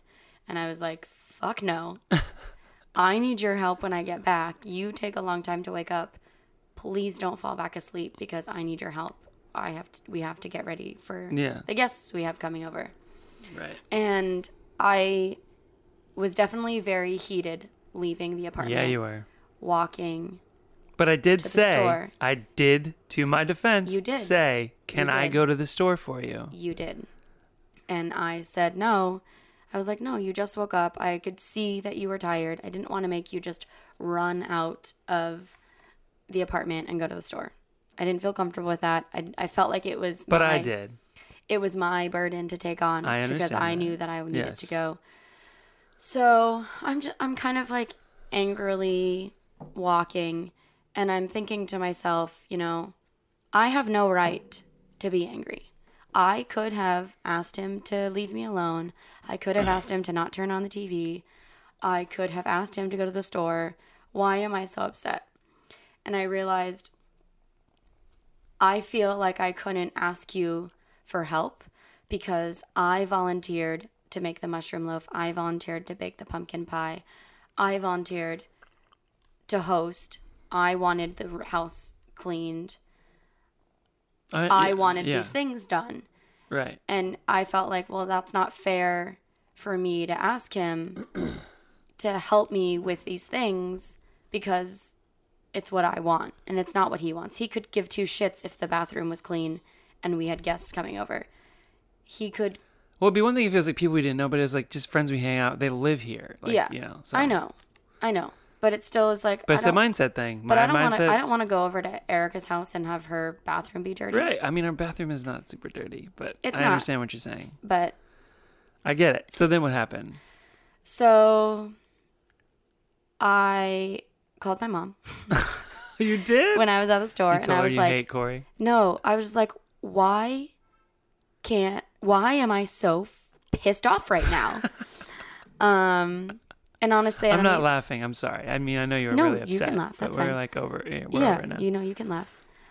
She was laughing too because I was telling her like I was trying to go to bed and he was doing this and making noise and then he fucking passes out on the couch. And I'm grocery shopping. And she was laughing. And honestly, I don't really remember what we talked about, but I kind of said to her what I just said. Like, it's my thing. Yeah. It's my thing. So I cooled down and I came home and you were kind of had a little negative energy. You had like a little tood going on. Well, my I was upset. So the reason I was upset was because I thought you took a nap. I didn't know you didn't fall asleep. So I'm like, oh, she's getting a nap in. She's going to wake up and be like refreshed and ready to go. I'm going to fall asleep. I'll pop up and help out. Mm-hmm. And I'm a slow roll after sleep, but you know, I can pull it together. And I was like, yo, like, let me just go to the store for you. Like, let me do that. You can do whatever you got to do here. And then like you were upset. And I was like, because from my perspective, it seemed like an empty. Right. I didn't like say it in a way. Oh, I can go to the store. I really hope you say no, but I can go. Yeah. Like that's. I mean, it might have been that. Definitely. There's no denying that might have been what it was. Nobody wants to go to the store. Right. And this is the root. This is the whole root of like, if you want to call it an argument, but which we didn't yet. We weren't yelling at each other. We don't yell and scream. That was the root of what my point I was trying to get across later when we finally sat down to talk about it, which was, even though I hate doing dishes, I hate cooking, I don't do any of those things normally. I don't even like grocery shopping, which is why it's perfect that I have you. Just because I don't like doing those doesn't mean I don't want to do them to help you, to make you, because that's going to ultimately make you happy. And like, that's my main concern. Yeah. The problem is, and my also main concern is to make you happy, which is why I didn't want you to go to the store because I knew you had just woken up. I know that. but the problem is I'm not always great at shutting the fuck up and complaining about things. So I'm like, oh my God, there's so many fucking dishes in this house. Like, oh, fuck, sorry. Franklin just jumped up. Yeah, I saw that. Franklin just jumped up on Alex with the claws. Oh, I did not expect Oh, that. man, she is climbing up on you. Hi, baby. You know, I bitch and moan about stuff. So, I mean, I don't like doing that kind of stuff. So that also was part of the problem, was the way I have handled like cleaning and doing dishes for a long time. Yeah. But my heart is definitely, I mean, I try to be in the right place. Sorry. Your heart is definitely always in the right place. She was taking a selfie with the cat. Yeah. She's so cute. She's cuddling with me. But when we sat, we like had to stop what we were doing and sit down because there was really weird negative energy in the room. There was really weird negative energy. I was pissed at you, and you were pissed at me. Because I asked you, I said, "Are you upset now?" And you were like, I said, I don't want to talk about it. I don't want to talk about it. Because we have people coming over. And have you guys, I mean, people please should chime in on this. If you've ever like been about to get into a fight with your significant other or like an argument and you have people about to come over, so you're under the gun time constraints, you're like, do we bring out the gloves now or do we bring them out later? Yeah. So I just didn't want to do it before people came over. Yeah. And I wanted to clear the energy before people got over. You wanted to sage the relationship. No, I mean, I didn't want, because then I knew there would still be this, even though we're really good about just like letting it go and getting over it, I didn't want lingering negativity to be around, and I wanted to move past it. I also thought it was a learning opportunity for us. Sure. And so after I asked you and you said you don't want to talk about it, I thought about it a little bit more and I said, okay, as soon as this gets in the oven, we're going to sit and chat. And I said exactly that. We're going to sit down and chat. And you were like, what do you want to talk about? And I like looked at you like, you know what I fucking want to talk about. Yeah. I mean, in there have been times though, just for those people that think that Alex is being a pushover, that I have said I don't want to talk about it, and you've respected that, and we haven't talked about it, and vice versa. And there's been times when you've been like, I don't want to fucking talk about it, and I'm like, all right, cool, we'll drop it. Yeah. But this time in particular, we kind of had some time. We're like, all right, let's just fucking put up your dukes. Yeah. And the first thing when we sat down, the first thing I said was, why are you upset? Yeah. And I told you, I told you that sometimes I don't like being in the kitchen with you because you are really good at it, number one. I'm really not good at it. I feel like I'm in the way. We also have a very small kitchen. I don't feel like I do things properly, you know, which is like, no one likes to be corrected on things. I mean, I don't like to be corrected on things, but in the kitchen when I don't know what I'm doing, it's hard for me to disseminate, you're just telling me how to do it properly versus like criticism, even though I know you're not criticizing me. But that's like where my brain goes as a stupid male that has whatever male ego DNA. I'm like, well, fuck you. I don't, I'm doing it right. So I have that going on. And then, which is new-ish. You didn't always used to feel that way in the kitchen. No. Yeah. But you're also like highly more complex in the kitchen than you used to be. Like, you know what the fuck you're doing. Yeah. And so more and more that gap has been like wider and wider to where it's just like, I don't even know what you're doing. So I also was upset because I didn't read the thread, and I didn't know that you had 2.5 hours of cooking to be done. Yeah. So here I was thinking like, oh, we're going to phone it in and do something super easy. And then you're like, I have to go to the store. We have 2 hours of cooking to do, which I'm already like, fuck that. Well, an hour of it is in the oven. Right. So. But okay, sure. So maybe a little bit less, but it's more than I knew we were going to have to do. So I was upset. I was like, dude, I don't want to be doing this. Yeah. I don't want to be helping you because I feel... But whose fault is that you didn't know? 100% my fault. Yeah. 100%. And I own that. Yeah, I own that. I was like, I didn't read the text. Like, that's my bad. Yeah. For someone that's on their phone all the time. It's fucking ironic as hell. I'll own that, though. Yeah. But, like, yeah, so then I was just like... And then getting in the kitchen and feeling inadequate and, like, all I'm doing is the dishes. I was, like... a little irritated. Yeah. But to me, it's like, he's doing the dishes. that and you say it's right. all I'm doing, like you doing the dishes is such a small help, but it's such a big help. I understand that. And my disdain for whatever is happening in the kitchen is way less than my willingness to want to help and be helpful in whatever way, shape, or form that is, because I know how much you appreciate it when people help you in the kitchen. I do. So I'm caught. I mean, it's literally just, you know, doing the things you don't like for the people that you love. And I kind of needed to check my attitude at the door and just be like, dude, shut the fuck up and just do it. But I have to, you know me, I always have to like, oh, this is so hard. Oh, you know, and that's, it's because I'm lazy. Well, and then I was feeling like, why were you mad? Well, I felt it wasn't fair for me to ask you to do these things. I was having this internal struggle. I think it's just like, I'm a woman. I'll do it all myself. But why were you mad at me? So I was mad because, I was mad at you for not letting me sleep. And then I was, and then you were also mad at yourself for not telling me to shut the fuck up. Yeah. Yes. Not mad at you because it's great that you can fall asleep so easily, but just like annoyed at the fact. It didn't help that I was sleeping like an angel right in front of you. Yes, literally right in front of me. But I know that I cannot be mad at you for that. Just annoyed. Yeah, you can be annoyed at it. But I feel bad when it's like, I want the house to look a certain way. I want to cook the foods that I told that I want to cook. Those are my things that I want. Those are not the things you want. And so I felt guilty asking you to help me with those things. But then I thought of it as, well, if we're a team, we do it together. Right. And nobody likes cleaning an apartment. It needed to get done anyway.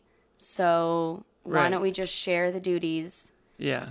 But I still just like didn't feel fair to ask you. And when you offered to go to the store, it felt like an empty offer to me. Yeah, totally. And I didn't want to make you do that. Right. And then there was also like the little bit of that female mindset of is like, well, just fucking do it.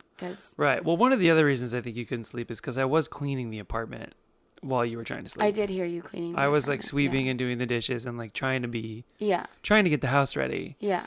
So I was and like, I appreciated yeah. that. So it was just like this weird thing that kind of all culminated in both of us just being pissed off at each other. But I also haven't told you how I felt about being in the kitchen with you in a long time. You have not. That was the information. So, you know, everyone fights differently. I don't like to call it a fight. I like to call it like an argument, whatever. If you could call it a fight for whatever. I think one thing I learned and that you told me was that you feel underappreciated sometimes.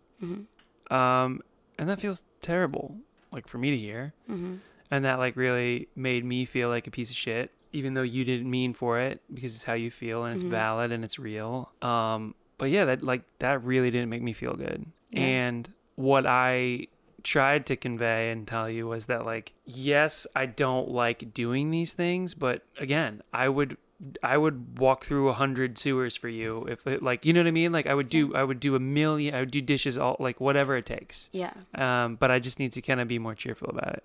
Yeah. Essentially. Well, and that's also one of the things that we talked about was sometimes I ask you to do things and I hear you complain. There's always fucking dishes in this house. Like, I can't ever not do, like, there's so many dishes. The sink's always... Well, I mean, it's because I don't cook and I don't know how much it takes to, like, make something. But, yeah, I mean... So, it's hard. It's like, well, I don't want to... Like, I don't want to do these dishes either, bro. But I'm cooking your food. I get it. There's plenty of reason for you to be upset. Yeah.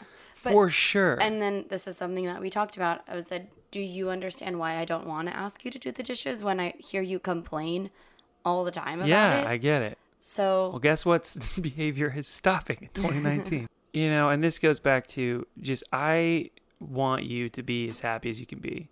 And I also told you, and I want you. I know you do. Happy as you can I be. also told you though that I think you try to do too much all the time. I do. And you are I'm constantly overextending yourself.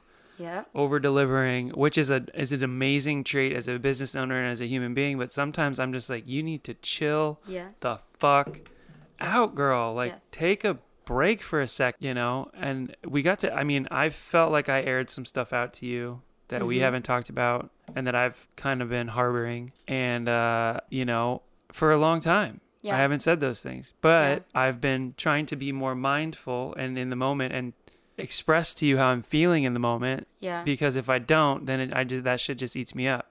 Yeah. So New Year's Eve, this whole kind of culmination of us just like both being upset about things that we've been harboring for a long time kind of came to this really kind of like a beautiful moment. Yeah. I would say.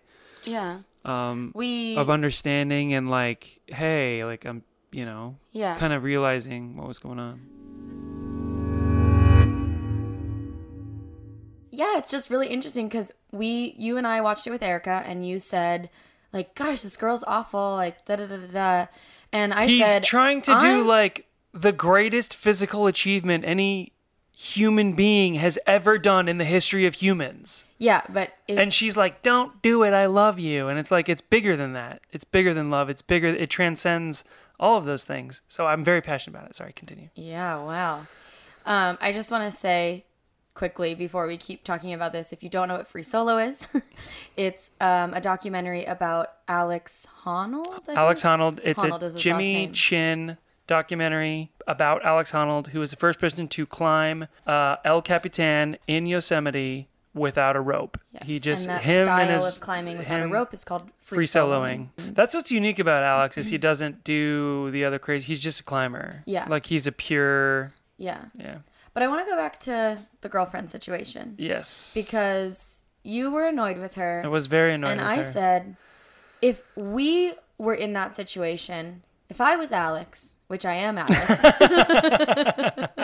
if I was wanting to do an extremely... I know where this is going. My palms are sweating. If I was going to do an extremely dangerous thing, you honest to God, don't think you would ask me to like put you into the equation or think about how the outcome of that could potentially affect others? I think it's really easy for us to say we would do that 100% until we're in that situation. I know, but so here's where my mind goes. If you were as passionate about doing the thing as Alex was, I feel, hold on, let me finish. Mm-hmm. I feel like I would be robbing you of complete and utter mental clarity to do the thing that you're trying to do. And for her to act the way she did, I felt was selfish because it's all focus. It's all one thing. Like she should have been like, I get it, back off, do your thing. Because they weren't married. They don't have kids. He hadn't even said I loved you yet. Okay, we were together for 10 years before we got married. Do you really think... No, okay, fine. But he hadn't even... Whatever. That a relationship that's not that doesn't have a ring or a ceremonial or a legality to the relationship... There's more to this movie. There's more to this movie. Hold on. We're giving too much away. Do you want to change your sentence? No. I don't feel like... So just because they were dating, it has less... No, it doesn't mean less. I misspoke. I'm sorry. Okay, maybe but you have to watch the movie. We're giving too much away. I think that if I had expressed to you my desire to do X, Y, or Z, and I said this is the most important thing in my life right now, the problem lies in when you're with someone, they want to be the single most important focal point in their lives. And it wasn't. Like, she was not his most important thing. Yeah. That's where and so I feel like if you love someone and they have an inanimate object or a thing that they have to accomplish that is not you, it doesn't diminish their love for you. It just means that this thing is the most important thing in their life right now until they accomplish it.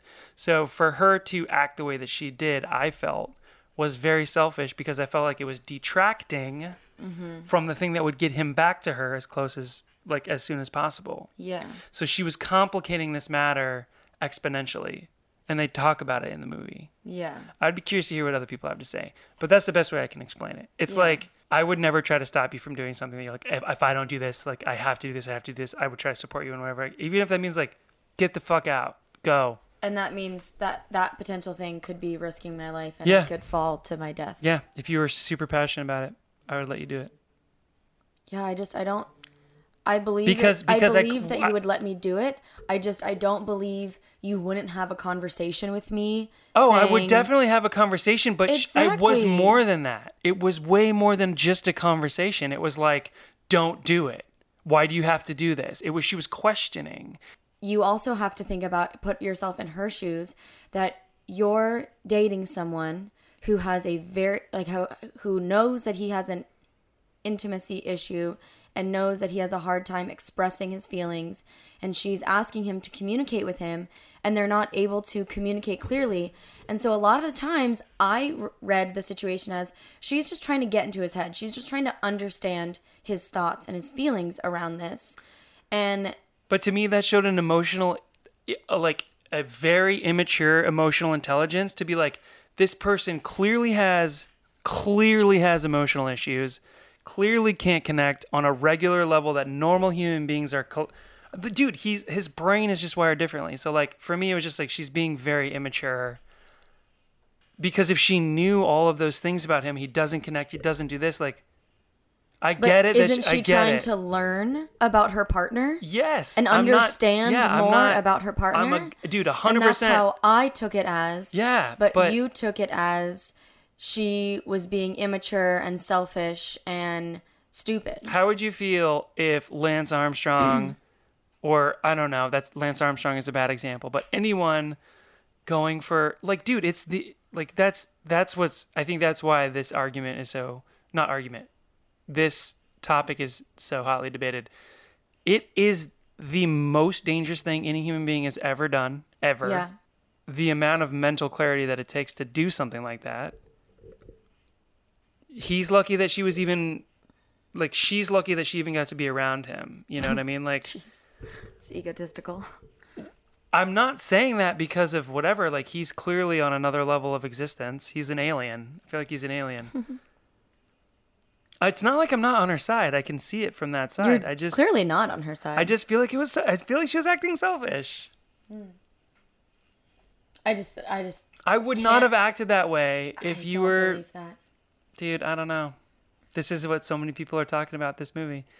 I just don't think I would have acted that way if that's what you were going for. And I knew that you had trouble connecting on something, and I really cared. I mean, I guess she kind of did. I think she left a couple. I don't know. Yeah. The way that she left. Yeah, he asked her to leave, and she did left. He ask her to leave, yeah. Or did she just leave on her own? No, he said to her, "You need to go." Yeah, you need to go. I need to concentrate. You need to go. I do love their relationship. I know that they're very happy, but like I don't know. That's my take on it. You can't see it at all from his angle. No, you're not can. I feel like you're only coming at it from this like partner standpoint, not from like a person pursuing it. I don't get that you're coming at it from that angle at all. No, it's almost like you can't see someone striving for something. I understand that he's striving for something, and I understand that he's trying to achieve something that's really important to him, and I get that. But it's more than really important to him. It's bigger than that. How is it bigger than that? It's because it's a thing that's never been done before. Because he was the first one to do it? Yeah. But so okay, let's switch around and play devil's advocate so that we're not feeling like this like roadblock. If I'm coming at it from the standpoint of the girlfriend and you're coming at it from Alex's standpoint, talk to me about that. What in defense of what I'm saying? I just feel like if there was something that I wanted to do really bad, I think it's totally normal for my partner to have fear and try to understand what's going on in my brain as to why I want to do this extremely dangerous thing that could end my life. I 100% understand and support why she asked him. Also because he's clearly not a good communicator. He says it, she says it. It's clear in their relationship.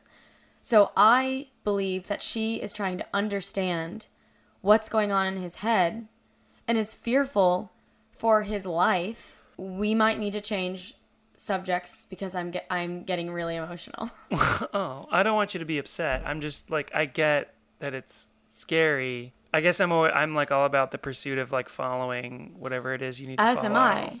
Yeah. But if you were going to do something that risked your life, like, of course, I'm going to sit there and say, can't you I would just want to know why. Yeah. Oh, don't cry. Don't cry. No, I get it. I do. And I just had so much sympathy for her. Yeah. I can't imagine leaving your partner and thinking that could be the last time. Like, of course, people think about, and they say, end conversations on a good note because you never know what your last words could be. But knowing, like, it's not just another goodbye. It's like, legit, this could be our last. Like, that situation doesn't present itself in most couples, in like 95% of the couples ever. I would say 99.9. Yeah. Right. Yeah. Yeah. No. And so for me to be sitting next to you, watching the film and thinking, if I was in her shoes. I know. And then for you to say, like, she's being so selfish. But I'm not putting myself in her shoes like that. I'm trying to think of it as like, would he resent her? Like, if you didn't go for it? Like, would you want to live with a partner that's resentful? No, of course not. Like, that's where I'm trying to think of is like... Yeah, I get that too. Like, and of course I wouldn't... Of course I'd be devastated if you wanted to go do something that you might die doing. If it's a 50-50 chance that you're going to die, given all the circumstances, like, yes, I would be very upset. Yeah, and I don't believe that if we were in that situation... No, because we would never be in that situation. I would never put myself in that situation because I care about you. Yeah. I care about you more than Alex cares about whatever. Well, clearly, you can't really. It's not the same thing. You can't judge, and you. I'm not judging. You can't compare that relationship. Right, but all I'm saying is, like, first of all, we would never be in that situation. I would never like let that happen. But also, when I say that it's selfish, I just feel like if someone's so hell-bent on doing something, and if you're the one that stops them from doing it, then they're gonna hate you, and then like it's not gonna be. So I guess the question then becomes, do you just let the person do it?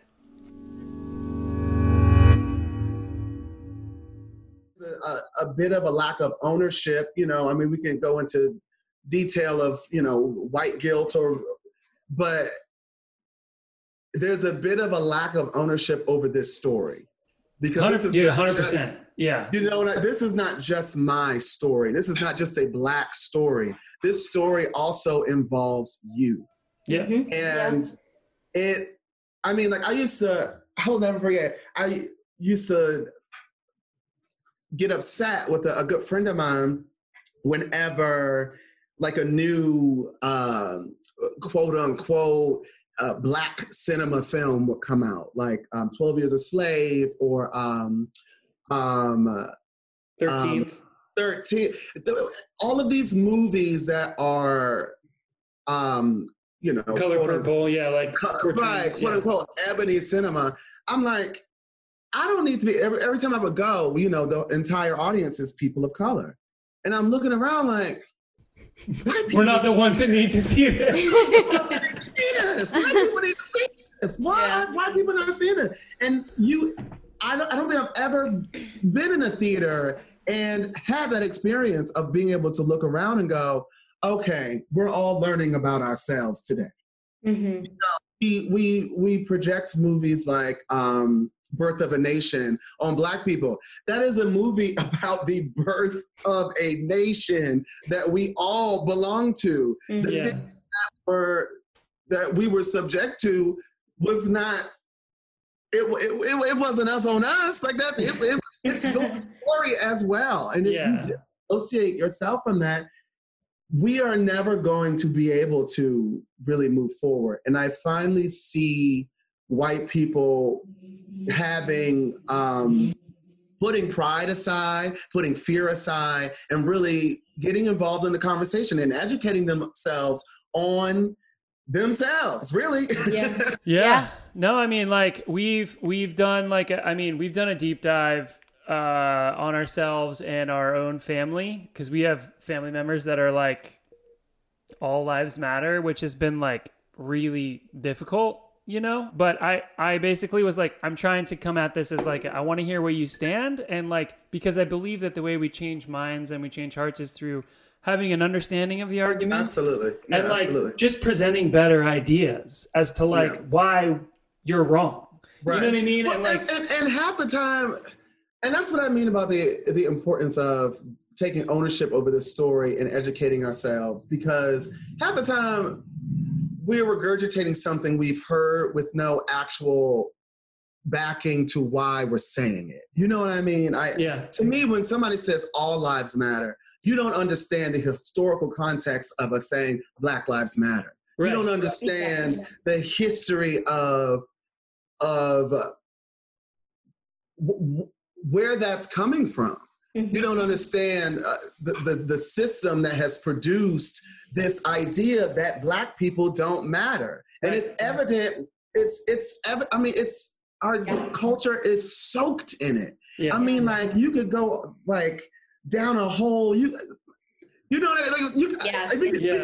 We could sit here for days and go down in every nook and cranny in which the oppression of people of color in this country is, how rooted this country is in that. And if you don't understand the history of things like the police force, if you don't understand the history of things like blackface, if you don't understand the history of things like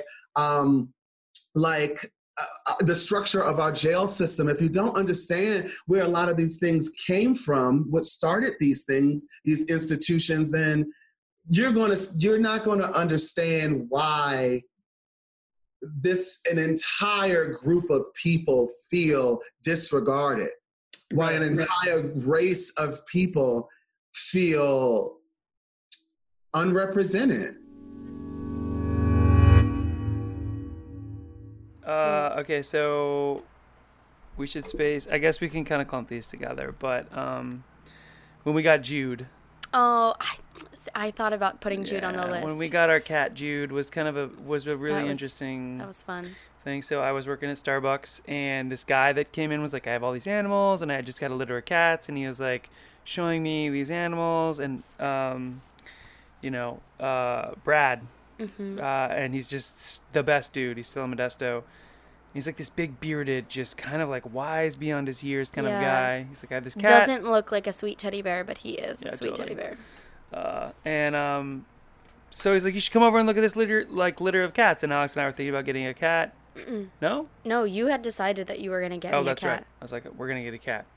And we go over, and Jude's mom was like this really smart cat that used to like... I never met Jude until the day we met. Then the day we got him. I went over, but he was telling me about Jude's mom, who like could turn the faucet on and drink out of the faucet, and was like this kind of really smart cat. And I went over there, and he had like a bird on his shoulder when he answered the door. And he actually ended up doing the artwork for the first Kinsey Fair album. Yes, this guy was great. Yeah. And I remember we were at home, and Brad was like, you can come get the cat this week, or, you're supposed to wait for 6 weeks. And we were both downstairs, and then Al yelled from upstairs. He's like, we got Newton? We got Newton when he was 5 weeks. And I go, get in the fucking truck. We're going to get the cat right now. Because we were trying to decide, well, should we get him now? Should we wait? I don't know. And then that's when Al said, we got Newton at 5 weeks. And we were like, let's go. This is like a big Al episode. It is. He was a big part of our lives. He's the best.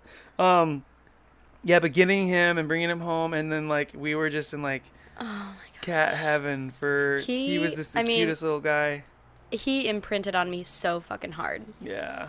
He still to this day, every single night, will all up in your hair, knead in my hair, and just.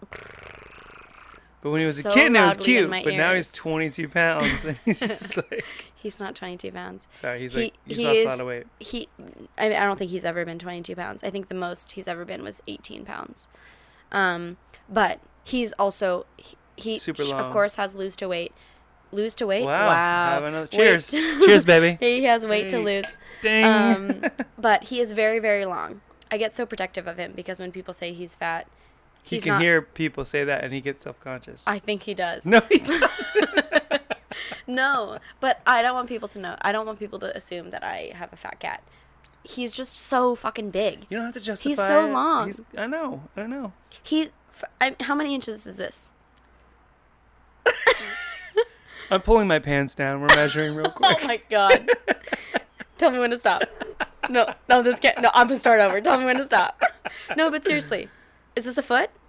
No, he's longer than that. Head to toe. He was as big as Addison laying down. Yes, he was as long as Addison. I'd say if he's standing up, like toe to foot, and you stretch out, he's 3 feet. No, when he will sometimes, when I'm standing in the kitchen, he will reach his paws up and stretch, and he touches my hip. Yeah, he's 3 feet. He's at least 3 feet long. He's so long. Toe to toe. Anyone that sees him goes, damn, that's a big cat. He's a big fucking cat. He's a big cat. Anyways, so that's one of my favorite memories. But yeah. Okay. You know which one I almost put on the list? We're not at 11 anymore. This is stupid. I know, but I'm saying one that is not on the list. I almost put this one on the list though. When he ran, when he wildly coyoted feet over head. Yeah. Oh fuck me, that was so funny. Oh, God. Our couch at the time was perpendicular to the window, yeah. And he is on the back, and he's like doing his like butt shake that cats do sometimes. We had a big ass window, yeah. And he like gallops on the whole full blown sprint of the wily coyote sprint, and then about to get it into the window. It's like a cartoon when their butts like accordion style over his head, and then like rebound. Oh my god, it was so funny. Yeah, that was really fucking funny. Oh my gosh. We were dead. Oh my gosh. I'm gonna talk about our proposal. Oh, great. Or my proposal. Great. Talk about it. I remember proposing. So, anyone that knows me knows how much I love New York. I feel like I was born on the wrong coast. My love for New York, it knows no bounds. I am a New Yorker. DNA. I feel like whatever. Continue. I wanted Central Park to be a special place for Alex and I felt like it was a perfect place for me to propose. I'm into movies. The mall in Central Park is the most iconic to me visual representation of what New York is. It's gorgeous. It's beautiful. I want to propose there. I did. What? That was a weird noise. Continue. It's yeah. Anyway, continue. Anyways, went to Central Park early in the morning after she had coached all day. I was dressed up and she was a little tired. She was a little tired. I was just a little tired. But I remember being a little nervous, and I had gotten like a salmon. Little. Yeah, I was very nervous. And not because I didn't think you were gonna say yes. I was just nervous. Yeah, you know, it's a big life event. Yeah. Yeah. But I had ordered a. I love, salmon, lox, and capers, and But you didn't want your breath to stink. I didn't want my breath to stink because I knew I was gonna kiss her, and so I was nervous. And the whole time we're sitting there, she's like, "Why aren't you eating?" Like, excuse me. Sorry. And then she did that, and I was like, "You're the girl I want." No. Yeah, I was like, "Why aren't you eating? You said you were hungry," and I was starving. She was so hungry, and she was a little. You were a little cranky. Well, yeah, I was fucking starving. And this is how shows you how much I love you. I gave you part of my sandwich because you were like, "I don't know, it just feels weird," and I was like, "Well, just eat some of my sandwich," and I gave you some. Yeah, and then I had coordinated with our friend Jenna, who worked over at the Lululemon. That was like not that far away from where we were in Central Park. She walked across the park, and then as she was walking by, Alex and I were sitting on a bench, and I said, "Hey, oh my God, it's Jenna." And Alex was like, "Oh my God, like, what are you doing here?" And she got up and gave her a hug, and Jenna had her phone out, and then I pulled the ring out. Yeah, so my side of the story is I knew it was coming, but I didn't know when. I thought you were doing it Christmas Day because we had planned to have people over brunch for our friends who lived in New York. Yeah. And then when Jenna comes, I was so thrown off because I knew you would be. Because I know Jenna lives near the park and works near the park, so I knew it was just a natural thing. Coincidental. And she's standing next to me, and, like, we're talking, and then she starts backing up from me, holding her phone at her chest, like, pointing outwards. I was like, "What are you doing?" And then I turn around, and then you're getting down on one knee, and then I said, Shut the fuck up. Shut the fuck up. Yeah, it was quite. And then we got into a screaming match, and I was like, "No, you shut the fuck up! No, you shut the fuck up!" Stop and then the police had to come. Stop it! No. And then I just started bawling like a baby. Yeah, it was very sweet. It was very sweet. Yeah. So that's one of my favorite memories. That was like such a long time coming, and yeah, I love you. I love you too. Can I say my next memory? Sure. I thought you were crying because you were feeling so caught up in the moment, but No. you really just want to talk about, is this embarrassing? No. Right, what is it? Okay, don't laugh too loud into the mic. Sorry, it looks like poop. That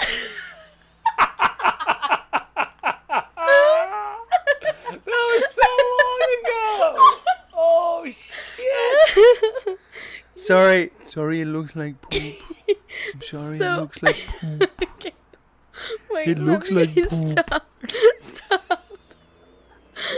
So That kid. was when, God damn it. So this was when, in between living at Cal State Fullerton and going to San Jose State, I did a summer in Modesto, and you had moved back in with Alexis and Addie, and I was spending the summer with you. And we went to go very late at night. I was like, I want frozen yogurt. And so we ran over to some frozen yogurt place. And I got like a mixture of 2 different flavors. And one of the flavors was chocolate. And because it was so late at night, they were taking the machines apart. And so the consistency wasn't super correct because of something. I don't know what. Maybe it got too much air or something. And so we go to pay. And the cashier, who was he looked like he was 12 years old, said, "Sorry, it looks like poop."